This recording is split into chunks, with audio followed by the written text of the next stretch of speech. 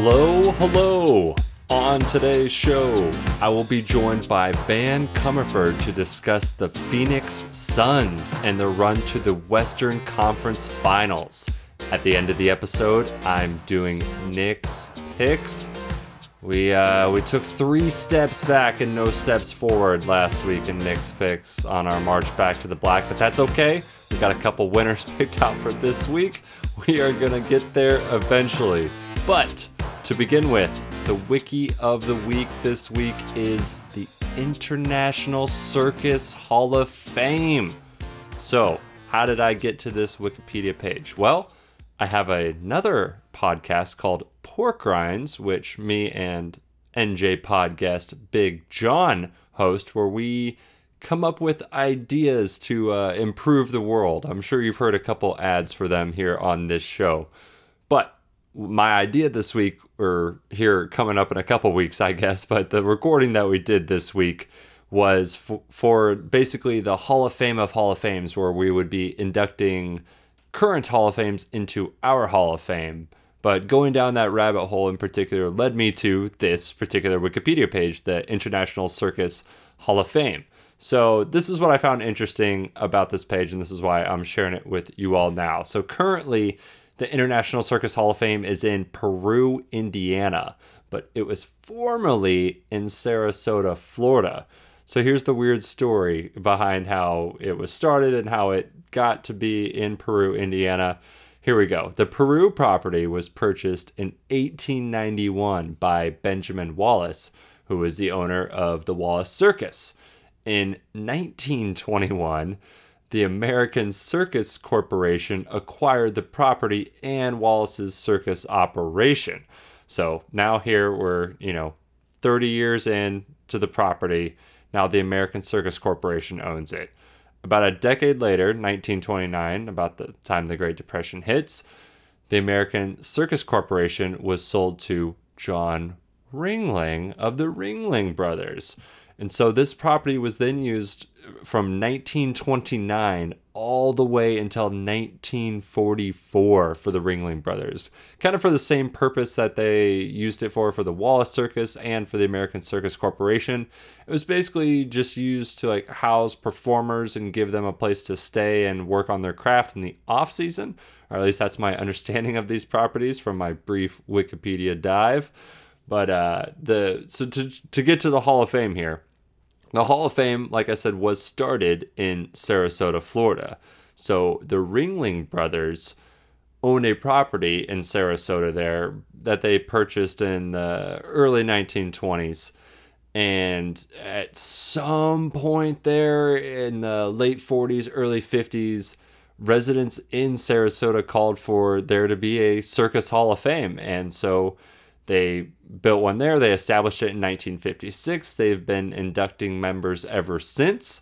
But in 1981, the rights for the Hall of Fame were up for sale. So they were going to be leaving Sarasota, Florida. It was up to really anybody who wanted to buy the rights to this Hall of Fame and house it, they could. So in, like I said, 1981, Indiana residents, businesses, and even the state government helped purchase the rights to the International Circus Hall of Fame. And they ended up moving it to that property there, which also, I believe the city owns there in Peru, Indiana. And they moved the Circus Hall of Fame to that property that the Ringling Brothers formerly owned, which was formerly owned by Benjamin Wallace of the Wallace Circus, and now houses the International Circus Hall of Fame. So I thought that was incredibly fascinating, and I thought it was worth sharing here on the podcast. But up next, Van Cummerford. We are talking Phoenix Suns. But first, a word from our sponsors. This episode is brought to you by Mammoth Cooler. Mammoth makes the best coolers since the Ice Age. They are ready for anything from a day at the beach to an extended camping trip and everything in between. Their Cruiser and Ranger series coolers are rotomolded with extreme durability and longevity. It takes over 1 hour of manufacturing to form the thick inner and outer walls of each cooler box and lid. The cooler lid itself is constructed with a freezer-grade gasket made of thick rubber that seals against the rim of the cooler to prevent any airflow or change of internal temperature. All of this helps maintain ice retention up to 7 days. Their Ranger 65 is even certified bear-proof. All Mammoth products are backed by a lifetime warranty and shipped to the 48 continental United States. Visit mammothcooler.com. That's MAMMOTHCOOLER.com to order. And use the offer code BEGONIAFM, all one word, at checkout to get 10% off your order. Make sure to use that code to let Mammoth know you came from us. We want to thank Mammoth for sponsoring this episode and all of Begonia FM.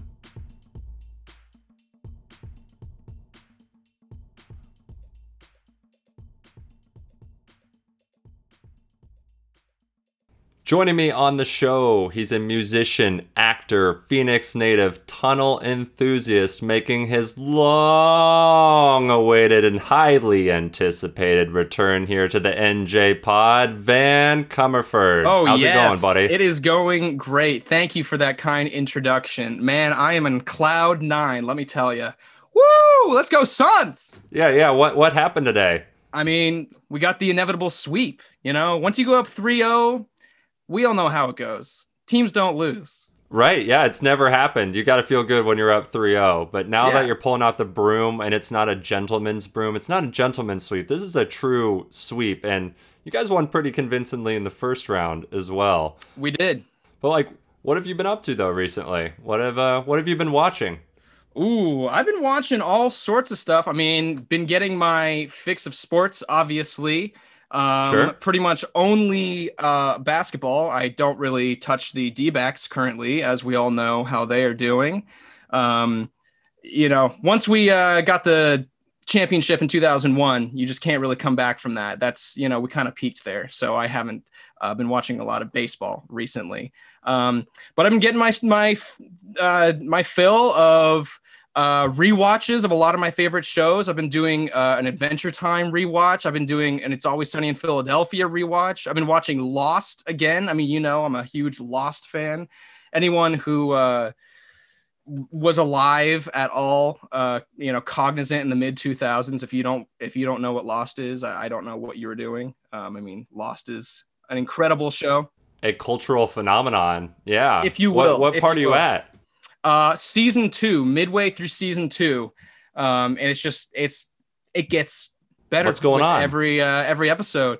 So they've opened the hatch, right? So that is at the end of season 1. They open up the hatch, they meet Desmond, they learn about the button. And then, but the really big thing that happens in season 2 is the tail section of the plane. The people from that group of people come and meet our castaways from the main section of the plane that we've been following for the last like season and a half. And there's a lot of, you know, big faces that you would recognize. Michelle Rodriguez, who is now a huge star. She was in the tail section and she comes in playing Ana Lucia, and she has her own sort of demon she's dealing with. You know, she's a cop. She's an LA cop. And so her backstory is very conflicting. You know, she's got issues with her mom, and she had like anger issues on the force. And so there are really good, you know, social commentaries as well that are still very valid today. But, you know, I think she is a really good character because ultimately she kind of wants to do the right thing, even though it is very, very difficult for her. She usually does the wrong thing, but she is a very like redeemable character. And obviously, like anyone who's watched the show knows her sort of the end of her story is pretty tragic, but oh no. Yeah, you know, I'm not going to give anything away, but it's a 20-year-old show. You can say whatever you want. If somebody hasn't watched Lost and is concerned about Lost spoilers, come on. You had the time. Oh yeah, I mean, listen, like anyone who doesn't think that Michael as a character is like in the top 3 like worst characters, like in terms of just their their morality, that kind of thing. I don't know what you're thinking, because Michael's the one who he kills Ana Lucia. Like, he's trying to get his back Walt, you know, he's trying to get his son, and like that is very valiant, but like he just does it the wrong way. He's willing to kill anyone, break anyone's heart, ruin his reputation with anyone to do that. And then obviously the biggest tragedy, other than him just killing Ana Lucia, is he kills Libby, who is Hurley's girlfriend to be. They're building this great relationship. You know, Hurley's always had terrible luck with just in life and with women. And, you know, just when you think he's gonna have a good life, he gets the rug pulled right out from under him by Michael. And then Michael takes off. Why is Michael killing these people? I've never watched an episode of Lost. So basically, you know, on the island, they encounter these people called the Others, who have already been there long before they crashed on the island. And we don't really know what their motivations are at this point in the show. You know, it's kind of conflicting. They have gone through various phases themselves of exactly like what their motivations are, who kind of comes into being part of the Others, and what have you. But anyway, the only child who crashes on the island, other than Aaron, who is born on the island from Claire, who was pregnant on the plane, is Walt, who's like 10 years old, and he gets kidnapped by the Others, like off of their raft. They build a raft to get off the island. They find, like, it's in the middle of the night. The light, this light on a boat shines on them. They think they're being saved, and they're like, "We're gonna have to take the boy." And it's like what? And they kidnap him, blow up the boat, and then Michael is on this quest to get Walt back. And you know, like, I will say one of the silver linings probably is that he will do anything for his son, and he's had this very tumultuous relationship with his son. Like, he had his parenting rights taken away from him. And, you know, his mother, or Walt's mother, raised him for his whole life. And so he hasn't had like this close relationship with his son. And the fact that he really wants to get him back like so badly is telling of how much he, I guess, loves Walt, but he doesn't know the right way to go about it. And he just like is willing to step on anyone's necks and like physically kill people to do that. And it's tragic. And then, but I think Michael kind of gets redeemed by the end. A couple seasons later, he comes back to sort of help the castaways who are still remaining on the island, and then ultimately sacrifices himself. So, wow, what an arc for Michael. Yeah, dude, I mean, the arcs in this show, let me tell you, are the best arcs of any television show. Anyone who's watched Lost knows that the backstories of these characters are like none other. And like the themes that they weave in with their flashbacks to what's happening on the island, it's just chef's kiss. It's just fantastic. Say what you will about the last couple seasons, I personally like the ending. I think it gets better the more times you watch it. But you know, people who saw it one time on TV were left a little confused, and that's okay. But I don't hold it against them at all. Yeah, I've always heard it had a controversial ending. I don't know what that ending is, but yeah. So you're saying you're basically at the point, you're like at the merge where the two tribes, like the tail and the middle, are merging. That might be the perfect analogy, can I say? Oh, thanks, man. You know, and I will say, I just watched the last season of Survivor that is on Hulu right now. Game Changers. Mm-hmm. Did you see Game Changers? Is that season 34, I think? Yep. It's after Gen X versus or Millennials versus Gen X. Because Michaela is on it again. She does back-to-back seasons. Yes, and Zeke is as well. Yep. That's what, like, when Zeke gets outed. Zeke gets outed, and it's insane. And so you have seen it, right? I have seen that season. Because Sarah wins, and I thought, like, she was perfect. Like, right after the merge, when she was kind of taking charge, I was all team Sarah. Like, I thought she totally deserved the victory, and I'm really happy for her. Yeah. Like, you love a season like that. You just got to love a season like that, you know, because there are a lot of seasons where they eliminate your favorite character, and then you're left with like a final three that's like kind of okay, or like people that aren't supposed, you know, like aren't they kind of play dirty. You're just like not very like Yeah. interesting. You're like, oh, the last few episodes, you're like, all right, let me just kind of speed through this. Like, I don't know if I really want to watch all of their like discussion on the island. It's like I don't even really care anymore. Yeah. It was an honorable win. It was. It really was. Yeah, and there were a lot of other good people on that season. Just like really good dialogue, I think, on the island. Just really good, solid relationships formed.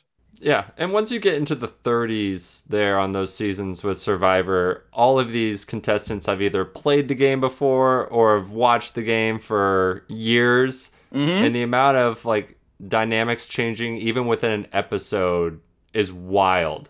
Absolutely. Like everything really can change in a week once you get into these later seasons. Completely. Well, and I think that's one thing that you kind of forget about. It's like you've been watching multiple episodes and it's like you feel like so much has happened. It's like it's only been a week and there have already been all of these changes, people eliminated, all these crazy challenges, people finding idols, Jeff like having his mind blown, by stuff that people say in tribal council. And it's just like, oh yeah, that was a week. Amazing television. I love it. Shout out to Jeff Probst. Shout out to Jeff Probst and for creating the whole crew. The best. Yeah, the whole crew, exactly. The best reality television game show ever created, dare I say it. It is fantastic. The world's greatest social experiment, as they say. It really is. But speaking of great television and, winning, the Suns are going to the conference finals for the first time since 2010, baby. 11 years it's been. I was 15 years old the last time the Suns were in the playoffs. And granted, we did go to the Western Conference final last time, but we got beaten 4-2 in the series by the Lakers, which, for all my Arizona fans out there, the pain of getting so close and then just choking at the last minute, and especially choking to Los Angeles, which happens constantly. And it's funny, I think Arizona fans think that Arizona sports have more of a rivalry with LA than LA fans think LA has a rivalry with Arizona. You know what I mean? Yep. Where it's like, we're like, oh yeah, like LA, like those are our main rivals. And LA is like, oh yeah, they're, they can be good sometimes. Like they're not, it's like we have bigger fish to fry out in LA. And it's like the same thing with the Arizona Cardinals with the Seahawks, it's just, you can't really catch a break sometimes as an Arizona sports fan, but we are right now because the Suns are Absolutely. in the Western Conference final, baby. Yes. You love to see it. How many times has this happened? Have we been to the Western Conference final or have we had a shot at the championship? Been to the Western Conference finals. I got a little trivia here. Ooh. I'm going to say, what, like 3 times? Is it 3? Ooh. No, wait. More? Considerably more. Okay, yeah. okay. Well, because I figure like we had Nash era, Barkley era, right? My Barkley era knowledge is not that good. Obviously we went to the finals as well. Didn't win. So it's got to be at least, we probably had what under Nash, like 3, 4, dude. Man, I'm going to get chewed out by those hardcore Suns fans. I'm sure we'll be hearing from them. You guys were pretty good there in the 80s. You guys at least were like making the playoffs there for a while, but this is your 9th conference finals. On paper, I should feel good about that, right? But it kind of like saying we have 9 and not like 4 or 5 is a little more salt in the wound, I feel like. Right. Because do you know what their record is? You want to give a guess to what their record is in those appearances? How many times have the Suns been to the finals? I think we've been to the finals. Is it only twice? Correct. Yeah. In 1976, where you lost to the Boston Celtics in 6 games. And then in 1993, when you lost in 6 games to some guy named Michael Jordan? I don't know who that is. Was he in the league for that long? It says that he retired after this. Oh. Huh. Interesting. Wow. Yeah. Well, I hope he's doing okay, wherever he is. Yeah. Shout out to you, Michael Jordan, wherever you are. Yeah. But before we get into this year's potential conference finals matchups, I want to rewind the clock all the way to last November. Let's do to it. the last time you were on the show. Let's do it. A lot has changed since then. At the time, your Cardinals were 6-3 with a chance at first place in the NFC West. And I'm pretty sure I said we were gonna win out the rest of the series, and then rest of the season, and we won one game. We went through the games and the potential wins and losses. I was high on the Kyler Murray MVP train at that point. But I guess at that time, GameStop was just a place where you lined up for PS5s. And some say those people are still lined up on the sidewalk for those PS5s. Yeah. To this day. And your Suns were in the midst of a decade-long playoff drought. I'm gonna run through here a couple things that we discussed on the show, and we're gonna play a little of What Did Van Say? Lay it on me. What is all you want as a Suns fan, or as you qualified what any Suns fan wants? What do you want out of the Suns in a season? What did I say? I think I said just to make the playoffs. We'll give it to you. Maybe a first round series win. Basically, yeah. You actually said to have a good display in the playoffs. Okay. I'll take it. And then you qualified after. You're like, well, there's no chance. The finals aren't possible at this time. Right. Yeah. Which I thought was kind of funny. I got one more here from that recording. Where did you have the Suns finishing in the West? Oh God. And this was in 2020, you're saying? Yeah, this was November 23rd. Okay. Oh yeah. Okay. This was 30 NJ Pod episodes ago. Oh my goodness. Finishing in the West, fifth. Okay, again, I'll give it to you. You just said they will be competing for a low seed. You really danced around it. You were really hesitant to give a number. But then you said potentially getting into the playoffs. I didn't want to jinx it. That's what it is. I did not want to jinx it. It's the Arizona fan in you. You know? Absolutely. I couldn't do it. I couldn't do it to my boys. And then I was like, well, yeah, you can get the 10 seed this year. And you're like, oh, yeah. You're like, I don't really know what's going on with the play and stuff. And I was like, yeah, it's a far ways away. And I mean, shoot, until a month out of the play, and I was still like, what exactly are the rules? I mean, I got it down now. I understand it, but yeah. So look at where we are now. How far we have come. How far you guys have come. What has been your favorite moment between then and now? Maybe besides this most recent series, because we'll talk about this series a little bit later. Yeah, I mean, I don't know if it would necessarily be a singular moment. I mean, there's probably one that I could point to would be Monty winning the coaches award. I think he should have won the other coach of the year award. That's something specific that I can point to, but also just the amount of respect I think that the Suns have gotten, and that Chris Paul specifically has gotten in the last 6 months. It's incredible. Just the outpouring of love from the whole NBA, the whole fan base, all these players. I mean, it feels great to root for a team that is respected. We're not like the Nets, where we have this god tier team where, everyone is just always rooting for them to lose. We are a very good team for a lot of different reasons, but people want us to win. People who are not fans, I have a bunch of friends who are not Suns fans, and they are constantly rooting for the Suns, and it feels great. I feel really good about the character of our squad and the leadership that we have. And just to specifically see the amount of respect that Chris Paul has been getting after he was kind of counted out, and that Monty has been getting as a coach. It's been amazing. Just the respect that they're putting on our names, man. It's awesome. I love it as well. And I will add to that just the Instagram photo that LeBron James posted where he signed the uniform and gave it to Book and gave his respects. I like that was a classy move. And shoot, that jersey, it's the last 23 Lakers jersey that LeBron will ever wear. Yep. Because he's changing to number 6. That jersey is going to be worth so much money. Yeah. If he, has some massive financial collapse in his life, he can sell that jersey for $10 million and he'll be fine. Yeah, shoot. Well, just take a picture of it and sell 25,000 NFTs Yeah, of it. yeah, exactly.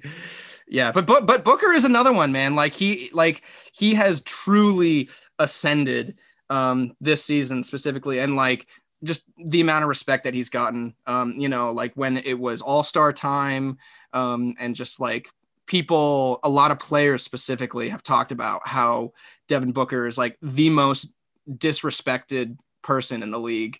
And it feels good to have kind of that underdog spirit, like to know that we're very capable of it, but like to have that underdog spirit and have this outpouring of support from people who are not on paper Suns fans. Totally agree. And I'll just shout out myself. If you literally go back to my very first episode, I did like some bubble reactions and things like that. And the one player where I was like, this guy is going to be a superstar next season, I had like 5 potential candidates, and I had Booker at number 1. I love it, man. I feel like I called my shot there, but their bubble performance was exceptional as well. So I was riding that way. Oh, yeah, absolutely. Well, I mean, that's the thing. Like, watching that performance, I knew that we were capable of something special. And then adding, Chris Paul to the mix and just like changing some things up, changing lineups, getting solid leadership in there. Like it really took this team to the next level. Yeah. Bringing in Jay Crowder. We talked Crowder, about some absolutely. of those. Getting those veterans in there was the exact right move. The funny thing is, when we were talking about, you guys released for contract reasons the Arboretum, Frank Kaminsky. Frank the Tank. And you picked him up on waivers, and now he's back on the team. And I just love seeing him there on the bench. I'm like, I love it. I love watching Frank play. Seriously, like, and like I think he can play at the level that Dario is playing at. And so like I don't ever feel like if Dario goes out for whatever reason and they put Frank in, like that anything's going to change. Like I like his physical style of play. His height is amazing. And I would like to have a conversation with Frank Kaminsky. He seems like, I don't know. He seems like a fun guy. Yeah. Maybe play a board game with him or something like that. Yeah. Get my risk on a little bit. Oh yeah. Hey, Loki, just grab Australia. It's easy to hold off. It gets you extra units every turn. Yeah. That's a great little strategy. I mean, if you're not starting with Australia, you make an attempt for it, and then you take your forces to South America and you try to do South America. This guy has played a game or two of Risk.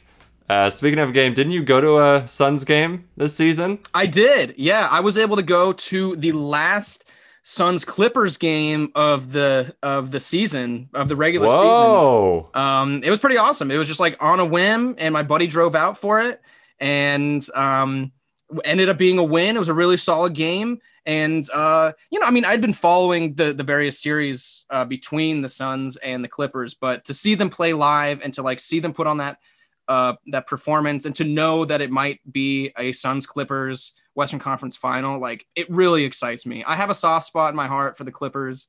Cause like when I first moved to LA, I hate the Lakers. I hate the Dodgers. I hate all these LA teams, obviously, as an Arizona sports fan. But Chris Paul was there. Blake Griffin was there. DeAndre Jordan was there. And that was the like prime time Lob City. And it was just very fun to watch. And I don't know, like I kind of have a soft spot for the Clippers. I really liked Lou Williams when he was there. And now that they have Kawhi and PG, and it's really fun. Like I don't feel any like animosity or hatred. Like I have nothing but support for the Clippers, and I would like to see them win the series. Yeah, they're kind of your secondary or adopted team, or the other team you've always kind of rooted for. That's how the Pacers are for me. I just loved like Reggie Miller, Jalen Rose, Rick Smits, that team around 2000. Like that, those were my guys. And it's also like one of the drivable, it's 8 hours in any direction from Kansas City to get to an NBA arena. And that's one of the directions that you can go. How is the stadium there? Oh, Conseco Fieldhouse, or what is it? Bank Field Life, whatever. It's cool. It's like in their downtown, but it's kind of on the edge of downtown. So you don't have to get caught in it if you don't want to. But yeah, Indianapolis has a really cool downtown in general. They have like this tube kind of system there at the center. It's called Circle Center. So like you can do walkways over roads, and you don't have to go outside, and there's different shopping areas and things to see like that. Yeah, Indianapolis is cool, but Right I'm from on. the Midwest, so I can appreciate a good Midwest city. Of course, man. Yeah, I would like to get out to as many stadiums as I can, in my lifetime. Like a lot of people do the baseball stadiums, but I just I love going to different NBA stadiums just because it's so intimate and you just get a really like a good feel for like the atmosphere of the city a little bit, I think. It's kind of like this microcosm. Totally. Oh, I mean, basketball is the best live sport because there's no barrier between you and the players, and you're so close to the action. I Mm-hmm. don't know. I'm a little biased. Basketball is I my favorite agree. You sport. won't hear me disagree with that. uh, let's talk about your Suns, though. Which new player has been your favorite? Is it Chris Paul? I mean, I think Chris Paul's the obvious choice. I mean, I think I in like it's a tough question because Chris Paul is easily the biggest like leadership change. Like he's really like the rock like from which we are building this team right now. And I think like 9 out of 10 people would say that, and I probably would say that as well. But I've really liked Jay Crowder's energy that he brings to the team, like just his experience and his physicality and his shooting is all amazing. And he just like I don't know, like I've watched all of his post game interviews, and he just seems to like love the game of basketball and just really have a good time playing with this group. And I just think like as much as having Chris Paul join the team has been amazing, and like watching him just like solidify himself as a Hall of Fame basketball player has been incredible. Um, Seeing someone like Jay Crowder, who kind of takes a lesser role, but like do so much with what he is given on this team is great. I really like Jay. Like I think he's like he seems really fun. Yeah, and he's asked to do so much for you Mm-hmm. guys. It's just like, hey, defend this center for a while. Mm-hmm. Like, He's like, oh, yeah, hey, I'll do it. switch on to this point guard. We're just going to switch on defense. Oh, I can do that. And he is a streaky shooter.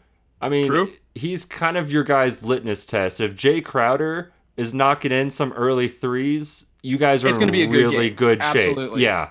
Yeah. Well, and like with this last game that just happened, game 4, I mean, his defense was on point. I mean, he had at least 5 blocks.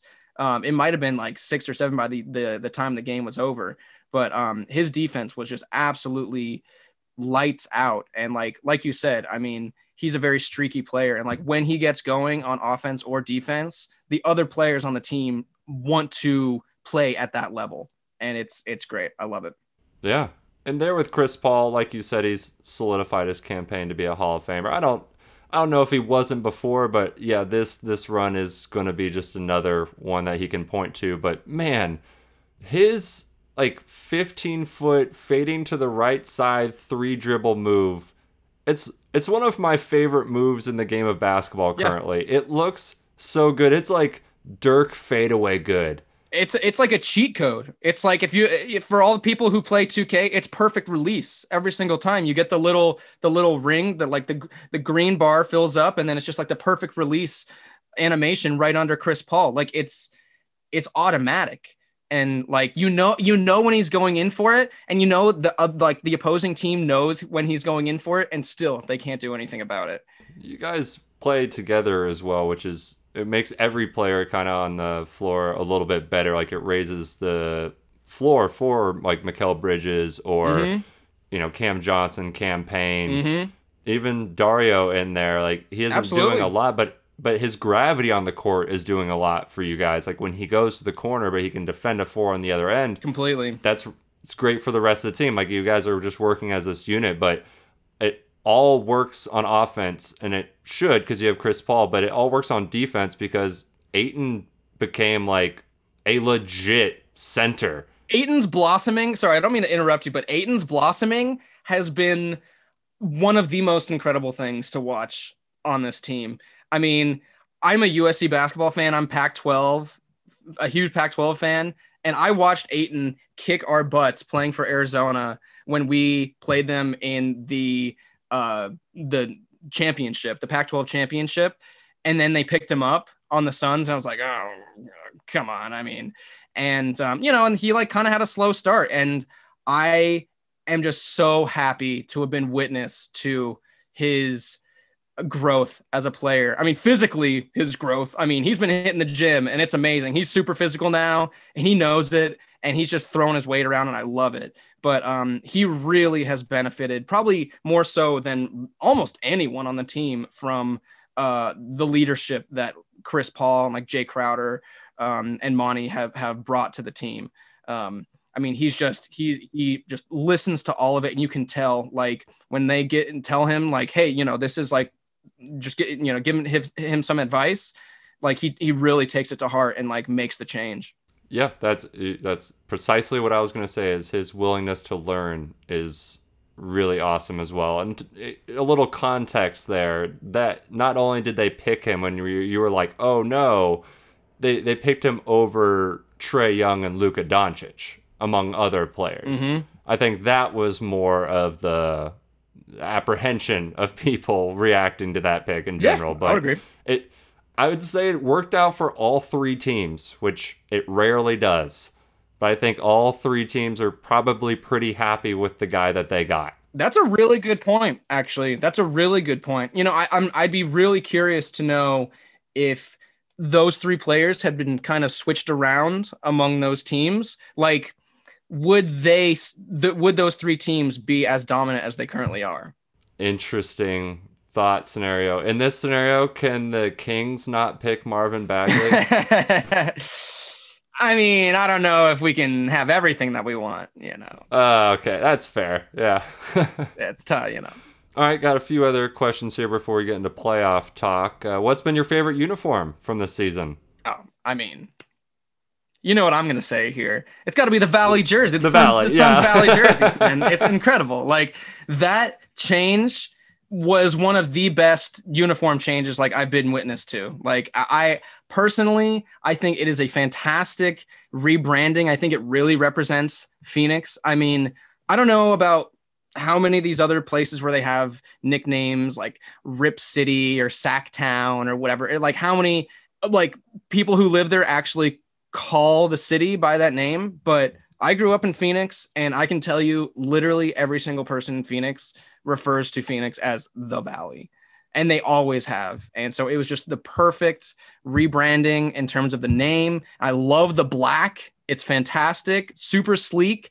The sunset is amazing. I mean, that's just, anyone who's been to Phoenix knows sunsets are like none other in this country. And I love the rebranding of the court as well.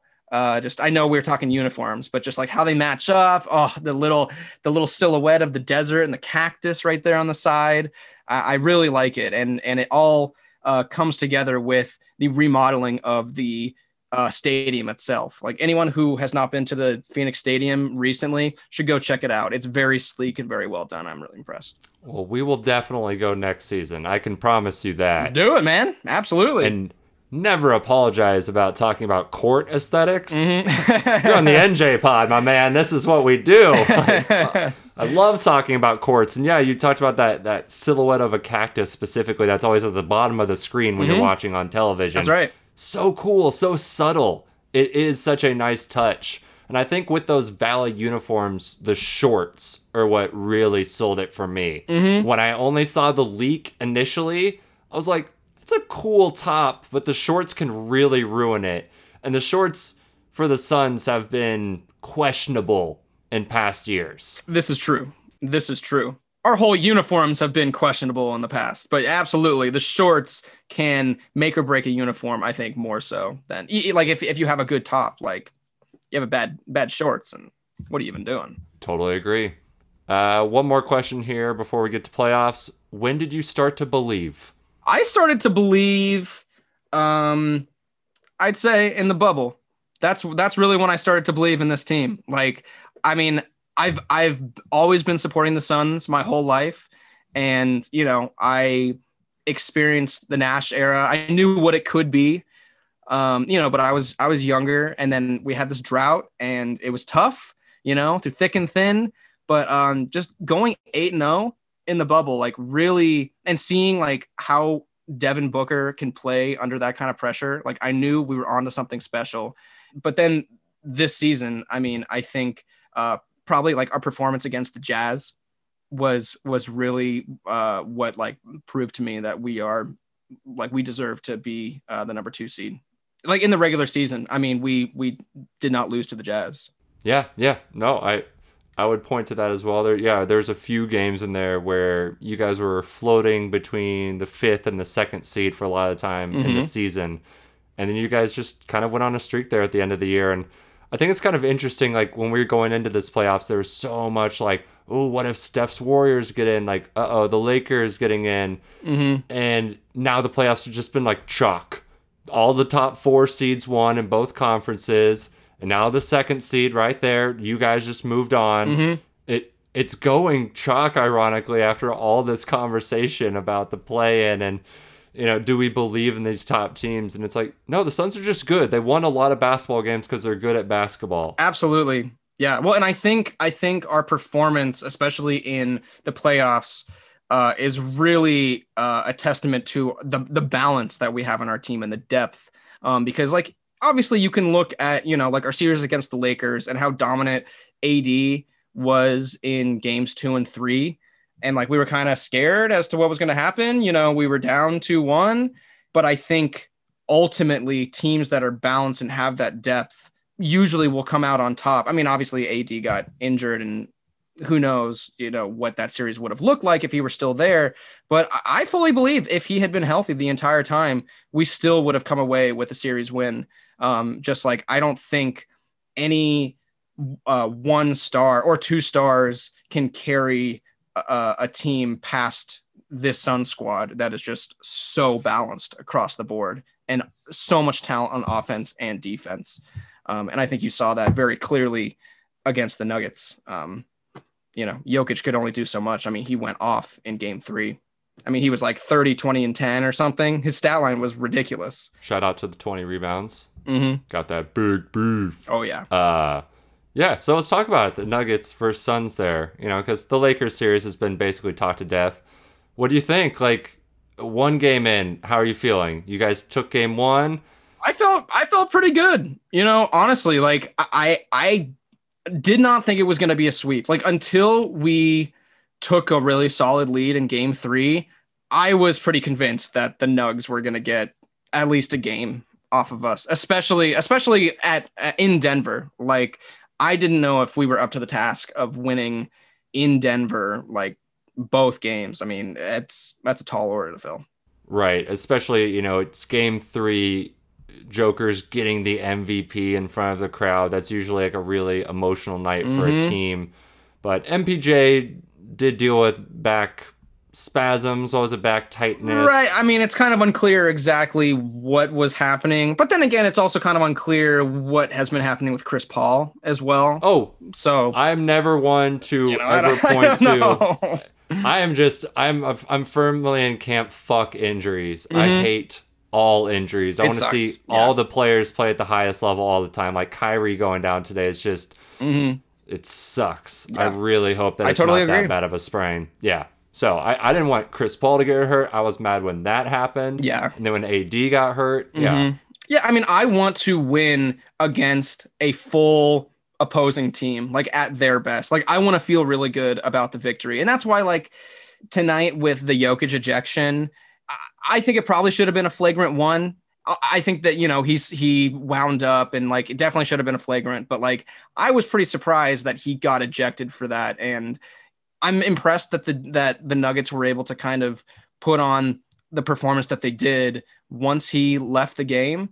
But like, as a Suns fan, you're kind of sitting there like, oh, this is kind of unfair. Like, let's just, I don't know. I wanted him to be there the whole time. Like, I wanted it to feel good. It still felt good, but yeah. And I'm glad to hear you say that, because I feel the same way. I felt like it should have been a flagrant 1. Everything like removed in a vacuum.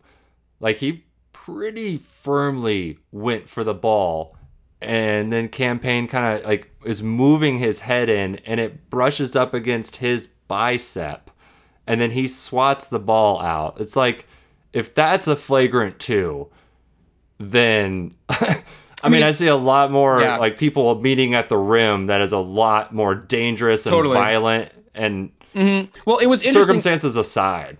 I completely agree. Yeah, yeah. Well, and the some of the commentators were talking about how the way in which he came down on like the side of Campaign's face, because he did, like, there's one angle that, like, no, undeniably he hit him in the face, but Yeah. it was not just like straight up like smacking him across the head or anything, but like they were talking about how that kind of movement and that kind of force, like at that angle across like this part of the nose, like, can break noses. And I think they were just concerned that it was, I think it didn't look like as bad as it actually was, like physically, to Campaign, because I think he was actually like in pain, so to speak.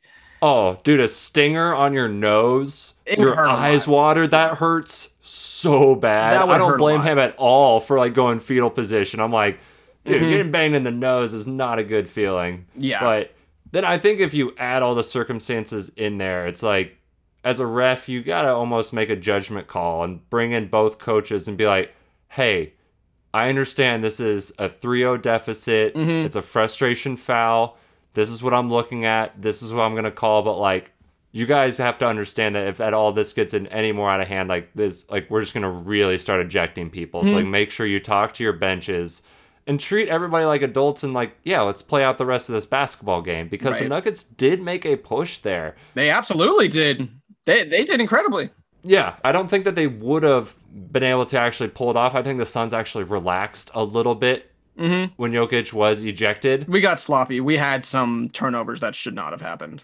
Right. So, and I don't think that I think you guys would have been laser focused had he been in the game. So it probably ended up the same way either way, but yeah, just nobody wants to see that on any side. Yeah, I think I would have been very okay. I think everyone would have been very okay if you give him a flagrant one and you say, anything remotely close. I don't even care if it's like questionable, like he's gone, but like we'll give him another chance. Like, but anything remotely close, he will be ejected. And we saw him and Campaign dapped up there before Mm-hmm. Jokic walked off the floor. Mm-hmm. Yeah, the sportsmanship is good. Like I was really happy to see that. I'm glad that they got that on camera because, you could have probably heard stories about Jokic going up to him, but like just seeing that splice, that shot of him going up to Campaign and them kind of, being cool with one another, like that says a lot. And I think a lot of the fans can see that. Yeah. Well, what else did you see as a fan tonight? What else did you see anything else there on the court that you want to talk about from that Nuggets series or that Nuggets game specifically? Yeah, let's see here. Actually, today was the first time that I noticed that Jay Crowder is wearing two individual shooting sleeves. Did you notice that? I always thought he was wearing like an undershirt, like a long sleeve undershirt, but You're not allowed to. you're not allowed to wear a full long sleeve undershirt? Nope. So it has to be double sleeves and a long sleeve. I actually, it drives me a little nuts, the t-shirt thing underneath. But I actually decided today that Jay Crowder, it doesn't bother me with him because he covers literally everything. He goes double sleeve, t-shirt underneath, then he goes the tights, but you're not allowed to wear the tights that go into your shoes. When Dwayne Wade did that, like, however long ago. So then he wears the tall socks to meet that. It's just like he's basically wearing like a superhero suit out there. Yeah, yeah. It's like the basketball equivalent of those Michael Phelps full body suits. Oh, You yeah, know? the shark skin suits. Yeah. You just kind of like have ultimate aerodynamic ability. You can just like zip in and out of the defenders. I love it. I just thought that was funny. Like I hadn't really noticed that, and I didn't know about that rule. And because like I was looking like all of the other players have just an individual shooting sleeve or no sleeves at all, and I just thought it was funny. Like one day Crowder just wanted to wear double sleeves, double leg sleeves. He's like, I'm just going all out. I'm wearing all the sleeves. Honestly, I bet it's because he got tired of scratches. Like, if you look at any NBA player's arm, like, who doesn't rock sleeves, they're, like, covered in scratches. Like, they just get Yeah, I nicked believe up it. all the time. And if I had tattoos and stuff, like, Melo always double sleeves, and I figure that's to, like, protect his tattoos. I mean, the sleeve came to the NBA because Allen Iverson allegedly, I don't even know what it was, but, like, had an inappropriate tattoo. So he wore that sleeve. Yeah. Like they made him cover it up? Yeah, I believe so. I think it might have Wow. like nudity. I'm not entirely sure. I mean, that makes sense, I guess. I'm not surprised that the NBA made him do that. But the fact that it was Allen Iverson kind of spawned this whole fad.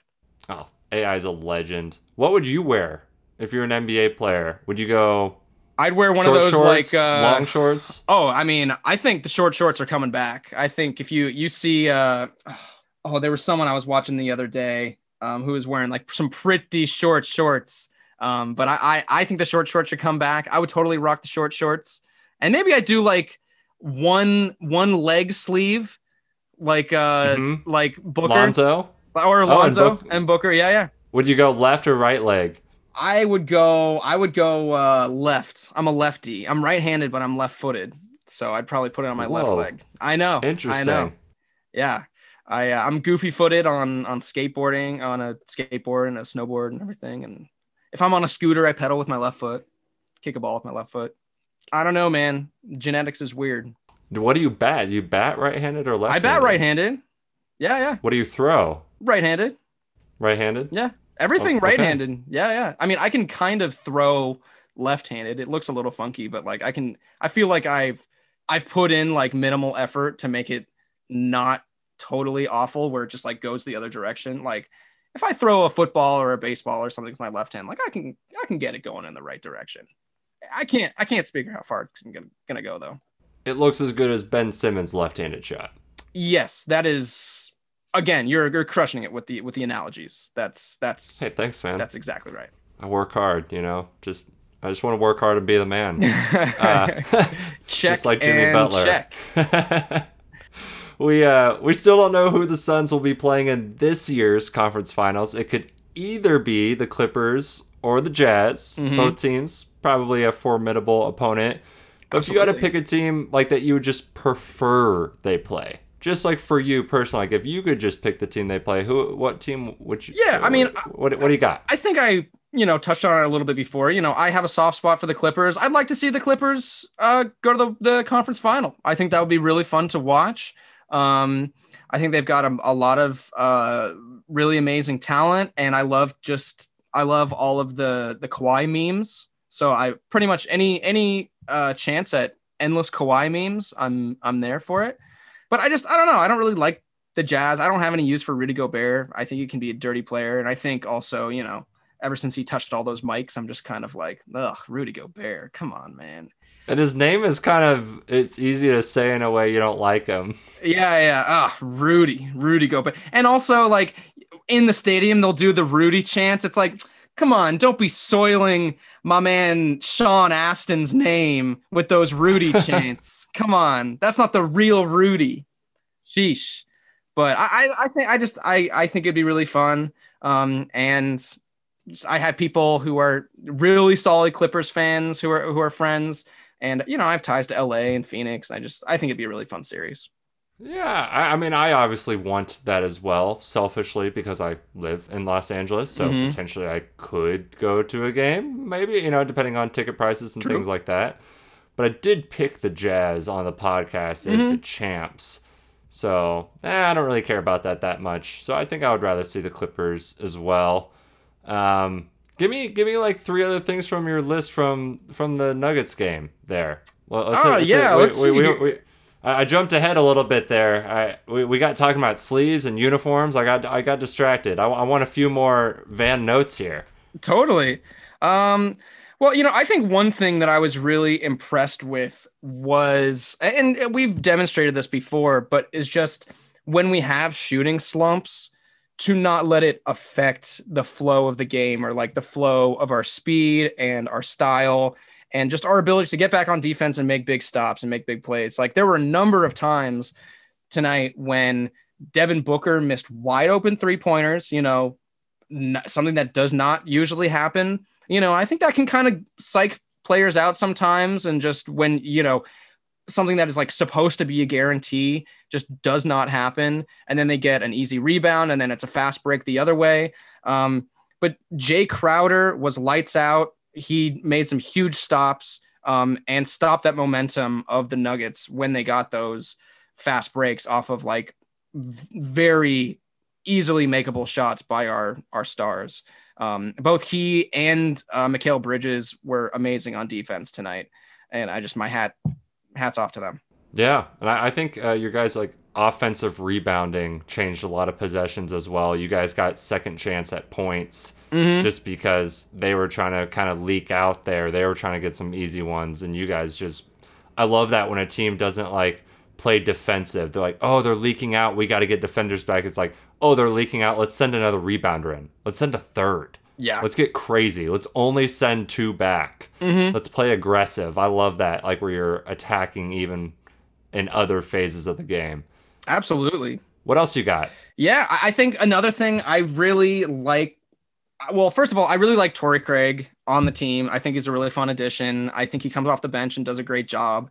But to know that, this was his old team and, he knows a lot of people on the staff, knows the players, and throughout the whole series put on, pretty solid performance and to be part of this team and to like be a unit that people can count on. And like, you're part of the, like you've been taken into the Suns sort of family. And like, I think he seems to really enjoy his time so far in Phoenix, and to like see that in the context of being in Denver and then winning the series in Denver and then seeing him go up to all of the other staff members after the game and you have like really solid hugs with them. It's really good to see. Like you don't really know like what those relationships are like, but like from a fan sort of vantage point, it's really nice. I like it. Completely agree, and in a jokingly manner. So this is the Torrey Craig revenge series. Yeah. And the last one was the Jay Crowder revenge series against LeBron. And now if it's against the Clips, Chris Paul being knocking. Exactly. Yeah. Exactly. He's like, hello, Mr. Balmer. Yeah. Remember me? Well, and that'll be interesting. I mean, just again, like, if we are able to play the Clippers, it'll be really cool to see Chris Paul after the game, just go up to, I don't know, other people that he used to know. I don't know how many people are still there anymore, really. Right. Is Lawrence Frank even still in the front office? I don't know. I have to imagine like it hasn't been a completely cleaned house. Who knows? I don't know the answer to that question. I don't follow that stuff as nor do I. I should. but I wouldn't be surprised if he does go up to some of those people. I don't know, and I think everyone else out in the league and fans in the stands can see the kind of person he is and his character, and I think that's why he gets a lot of the respect that he has. Also, because he was like shot like 70% tonight or whatever it was. It was crazy. He made like all of his shots until like the last quarter. He missed a couple of them. Yeah, I don't feel like I remembered seeing a miss from him. He's also like, he had that 15 points, 15 assists, 0 turnover game the other night, and it was like, he's the first player to do this since Chris Paul did it in 2014, who was the first player since Chris Paul did it in like 2008, and it's like, oh, in this like century, in this millennium, like the only guy who's done this is Chris Paul. Yeah, it's hilarious hearing the commentators talk about like when Chris Paul has like 1 turnover or like 2 turnovers, and they're like, what are we seeing right now? Like it was that, did you just see that? Did you see like Chris Paul turn the ball over? Was that like, did I actually witness that? Like that was crazy. Oh, there's an alien flying. Whatever. Did you see that? Did Chris you see Paul that Chris thing? Paul turnover? What? He like had the ball and then he gave it to the other team just like willingly. Like that's why would he do something like that? Yeah, it's just so fun. All of his post-game pressers, you can tell like he's having a really good time, and he's had a lot to prove. And it's weird because like he hasn't, because he still would have been known as one of the greatest point guards out there if he had retired and whatever. But like because people had sort of doubted him and told him to retire and said that he was like in the end of his career, like that's what he's trying to prove, is like that he's not quite done yet, that he still has more gas in the tank. And it's really just awesome to see him just keep going and just crushing it and have almost 40 points. Oh, I love it. I love it. I can feel your energy too. Give me one more thing. One more thing from your list there. Ooh, let's see. Probably that I am always perpetually impressed with Mikal Bridges' hops. That man gets Yeah. up, dude. Like, and he's a lot taller than I think people realize. Like, he's very lanky. He's not like the thickest guy out there, but dude, he gets up. Chris Paul lobbed him a ball in like somewhere in the middle of the game, like second or third quarter, I thought. And like, I did not think Mikal Bridges was going to be able to get to the ball, let alone catch it and slam it down. And he did both of those things perfectly, like butter. I mean, it was incredible. And he's done that multiple times. Like, he catches lobs all the time. And like, I feel like I shouldn't be surprised anymore, but like, it's awesome. It's so cool to see Mikal Bridges just go off. And, as much as like he sometimes it feels like he is kind of a simulation. Sometimes I've said that his face kind of looks like CGI. Like, I don't know if you know what, like, Interesting. Like, even like what I even mean by that, but like just the way that he kind of like moves his mouth guard and like the way that his eyes are always kind of like just always kind of looking ahead, like very focused, and like he has like no wrinkles anywhere in his face. It's so smooth. His skin is beautiful. Very neutral features. Mm-hmm. Like, nothing is like, he's very well proportioned. He's very handsome. Like, yeah. But like his face just looks so perfect sometimes that it looks fake. And and then just like with the way he plays, given like his proportions, it's like, is this guy real? Like, this is amazing. Like, it's just fantastic and always impressing me. Like, I know some people who wanted to get Suns jerseys and they went with a Bridges jersey, and I just think like that speaks to his performance that he's been putting on in Phoenix. yeah, it's cool. Shout out to number 25s. I was number 25 for a year or maybe even 2 years there in high school. Tough to remember nowadays. But I did pull up his basketball reference page. Mm-hmm. His measurables, 6'6", 209. So he is quite lanky. And you want to hear his nicknames here? Do you ever go to Basketball Reference and look at the nicknames? No, what are his nicknames? Because it's sometimes you're like, I've never heard a player called this before, but it'll be under their and if it's on Basketball Reference, it's an official nickname. You know that name is getting thrown around the league between the players. Right. So we got Noodles. Okay, fair enough. Inspector Go-Go Gadget. I want to know the story behind that. I don't know. String Bean. Okay, yeah. Brittle, which I think is almost offensive. Brittle? Jeez. Brittle. Okay. Yeah. Huh, And then Praying Mantis, which is I really like that. good. That's cool. That would be cool if Kevin Harlan is just like, and there goes the Praying Mantis, throwing it down once more. He got up for that ball, ladies and gentlemen. Like, dude, that would be incredible. Are you seeing what I am seeing? That was really good, Kevin Harlan. I thought I could do it, but it turns out I can't. That was good. I like to think that all of his conversations, he does his announcer voice. Because it's so, because he has these, like, he's talking to Reggie Miller there, and like, Reggie Miller's just talking like a normal person. He's like, right you are, Reggie. And it's just like, you're doing this announcer voice, but it's like, maybe that is the way that he always talks. He's like talking to his kids or something. He's like, all right, and we're on our way to school here. Get in the car. Yeah. Go, here. Let's do a little role play. Yeah. I'm a server at a restaurant, and you're Kevin Harlan. You walk in. All right, scene. Hello, sir. I'd like a table. Is there a table for one? Actually, two. It's a three. I have my two children here. Actually, I forgot they were with me, but they are here. Table for three, please. Oh, Yeah, sir. Here, let me sit you down. Here's some menus. What can I put in for you? We got tacos, we got burritos, we got, do you want some chips and salsa to start? What can I get you, sir? Oh, wow. I thought this was a burger place. I didn't realize this was a Mexican restaurant, but I do love Mexican food, so I will still eat here. Burritos and tacos sound amazing, but I think we'll get some waters for the table, please. Just to start. I'll be right back with that, sir, and then I'll grab you some chips and salsa. And we do have ground beef, so if you want a burger, we can make that happen. Whatever you want. I would like a burrito. I'll take a smorgasbord. I'll take a burger. If you got Hot dogs as well, and pizza, whatever you want. Really, I'm just looking to fill myself up right now. Scene. And scene. There we go. Amazing. We're gonna have to bring Kevin back. I want to hear his commentary after Space Jam: A New Legacy. I want to hear his thoughts on it. Oh, he'll have thoughts. Okay, so let's talk about it here. Let's get down to brass tacks. Which team are you most frightened of between the Jazz and Clips? I mean, I'm probably more frightened of the Jazz. I mean, even though we've beaten them more times than we've beaten the Clippers in the regular season, like I think they have the capacity to beat the Suns more so than the Clippers do.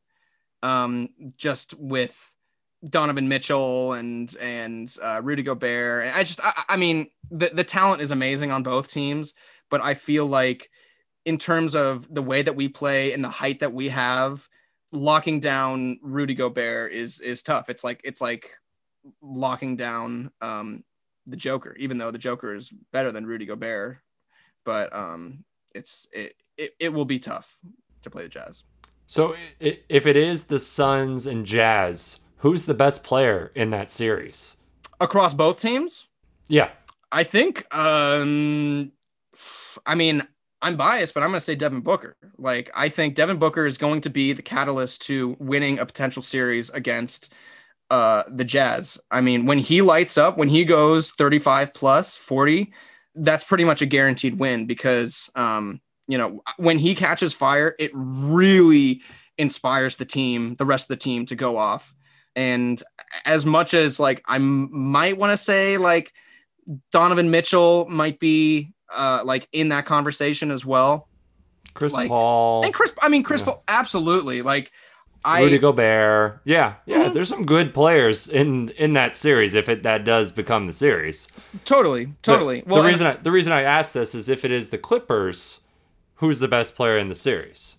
I mean, I think I'd probably go with Devin Booker again. I mean, over Kawhi. Over Kawhi. I'm not saying you're wrong, but that's a pretty warm take. Kawhi is a lot more physical in the paint and has the ability to score physically at that range, and he's a great shooter as well. But I think like if you're taking Devin Booker, like if Kawhi is ISO on Devin Booker and vice versa, I think Devin Booker comes out on top of those matchups. Not by much, but I think he does. Interesting. I think his moves with the ball are better than Kawhi's. I think he has more finesse, and I think the finesse is kind of like that X factor. I love your confidence. I can just I'm biased. Energy here. I'm biased, but come on. I love it. This is what I wanted. This is why I bring you on. All right, so then I have to ask you, final question. Are the Suns going to win the finals? It is June 14th, June 13th? We're recording very late here on June 13th. I mean, I know I jinxed the Cardinals last time I said, they were going to go far, but I think it was at a much different position, place in the series or the season for that matter. What the hell? I'll say they'll win. Yeah, I'm going to say they're going to win. Let's go. I'm going to say they're going to win. Yeah. They're going to get their first championship. This is the year. They're going to go up against, now that the Bucks tied the series against the Nets, like I don't know if it's going to be Suns Nets. Like, I think that's what people want to see. I think that's like what people are expecting to see, but it might be Suns Bucks. But like, either way, I think the Suns are up to the task, and I think the energy is going to be out of this world, and I'm so here for it. I'm going to say, they're going to win it. All right. Well, I'll tell you what, if they do win, I'll come for the parade. Yes. I'll come up to Phoenix and we'll go to the parade. Let's do it. It's going to be awesome. It's going to be really hot, but it's going to be awesome. All right. I'll bring a wide brimmed hat. Yes. A nice summer hat. Well, what do you got to plug? I know you're in something recently that shot. You did some acting. What do you got? Tell the people what you've been up to or where to find you on the socials. Whatever you got. This is your moment. Absolutely. Yeah. That's the old this camera Tell the people what you have going on in your life. I don't know. We'll probably get copyrighted for that. Hey there, Van. I'm looking at you now. Yeah. What do you got going on? I can't do the Kevin Harlan. I'll work on another announcer. Dude, it's like Kevin Harlan is an idea. It's like Spider-Man, it's like the Spider-Verse. You can be whatever you want. There's all different kinds of Kevin Harlans. Maybe I can do a Mark Jackson. His commitment to the defensive end for his basketball team and for his basketball franchise is a foundational experience that only a player can do, from being on the court for 38 to 40 minutes a game where they are dedicated to the defensive side of the court because it is so special. How's that? Is that a good Mark Jackson? That's uncanny, honestly. Thanks, man. Yeah, we'll do the booth with Kevin and Mark. We'll do a little TNT ESPN exactly. crossover. Yeah, we'll call some highlights or something. Yeah. All right. What do you got though? What were you in? Well, I mean, I just been working on various films and shows. I mean, I haven't been acting as much recently. I've been just working as like a PA and getting my grind on. But yeah, you can find me I do a lot of streaming. I stream on Twitch. You can find me under Pastrami Paladin. That is my handle on Twitch and also YouTube. PASTRAMI, right? PALA Paladin. I got it. There it is. You crush it. It'll be in the show notes there for anybody who didn't write down that spelling as Van said it, but I will include it there. That's right. Yeah. So if you're into any sort of Twitch content, I do fun interactive stuff with the chat and just video game stuff. It's not as much sports stuff, but I got that going on, and just playing a lot of music as well. We're waiting with bated breath to get the band back together here, but we are just I'm just playing drums every day. It feels amazing. Yeah, it's like the end of a Marvel film. It's just like Goose's will return. Mm-hmm. That's just like that black screen with the white writing. Yeah, that's basically where we're at there. Well, dude, thank you seriously so much for coming on and staying up late here and recording this pod. Absolutely, man. Thanks for having me on. Yeah, we if you guys do go to the finals too, we're bringing you back on. That's happening. Please do. I'm here for it. I'm so here for it. All right, dude. Thank you again. I'll talk to you soon. Right on, dude. You're crushing it. Go Suns. Woo! This episode is brought to you by Mammoth Coolers. Summer is here, and it is the perfect time to step up your cooler game, and there's no better option than Mammoth. They make the best coolers since the Ice Age. Mammoth Icebergs are stainless steel reusable drink chillers. They're like space-age ice cubes, built with 18-8 kitchen-grade stainless steel and insulated with high-tech thermal gel. They will keep your drink cold up to 2 hours on a single freeze. The best part is the icebergs won't water down your drink and are completely reusable. All Mammoth products are backed by a lifetime warranty and shipped to the 48 continental United States. Visit mammothcooler.com. That's MAMMOTHCOOLER.com to order. And use the offer code BEGONIAFM, all one word, at checkout to get 10% off your order. Make sure to use that code to let Mammoth know you came from us. Thanks to Mammoth for sponsoring this episode and all of Begonia FM.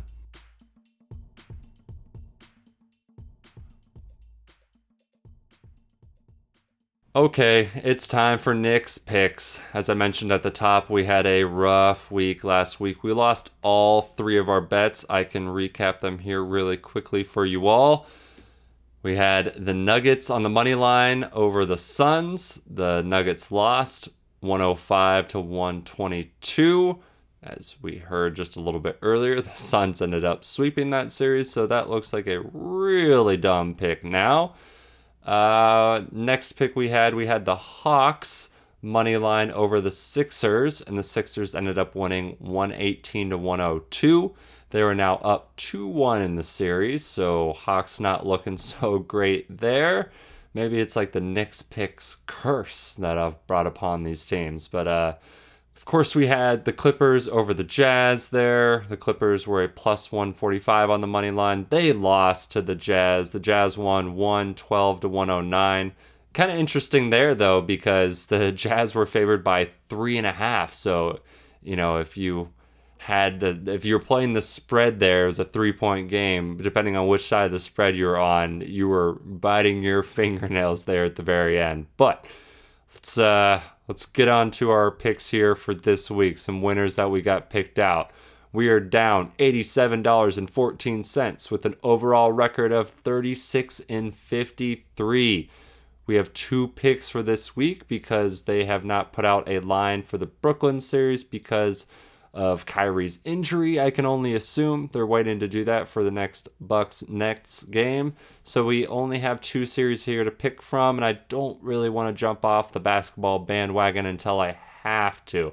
So the 2 games we have the Sixers at the Hawks. The Sixers are favored by 3.5 points in this one, and they are a minus 160 on the money line, and the Hawks are a plus 140 on the money line in this one. Like Van and I talked about a little bit earlier, a lot of conversation has been going around with these playoffs of, oh, this team could upset this team, and oh, this young team's coming up, but this has all been chalk. So what we're going to do is we're just going to take a deep breath, pick a favorite. We're going with the Sixers. I know it's a minus 160, but since we only have 2 picks this week, we're throwing down $15 on this one. So that's going to be $15 to win $9.38. Not bad when picking a favorite. And then for our other game here, logical deduction will lead you to Jazz at the Clippers here in Los Angeles. And I am going to be at this game tonight. I cannot wait to watch live basketball. I have not watched live basketball in 18 months. So I am ecstatic. And of course, we have to put a Knicks pick on this just to season it up a little bit more, just one more flavor to the pot. So, okay, let's get to the numbers of the series. Clippers are favored by 4.5 points in this one, and they are a minus 200 on the money line. So, interesting that Vegas and really the people gambling think that the Clippers are going to even this series here. But like I said, we're just taking a deep breath. We're going chalk, and if you're giving me positive odds on chalk, the number 1 overall seed in the West, the best conference in basketball, the Jazz are plus 170 on the money line, and we're going to take that right there. So we got the Jazz to win. We're putting $15 on it, and that's $15 to win $25.50. I can recap the picks here quickly for you all. It shouldn't be too hard considering it was just these 2 picks. We have the Sixers to win on the money line. That's $15 to win $9.38. And then we have the Jazz on the money line, which is a plus 170. So that's $15 to win $25.50. But that is it for me this week. If you want to say hello, you can do that by sending an email to hello@begonia.fm or tweeting at me. My handle is @NickJaylee. Thanks to Van Cummerford for joining me. Thanks to Mammoth for sponsoring the episode. And thank you for listening.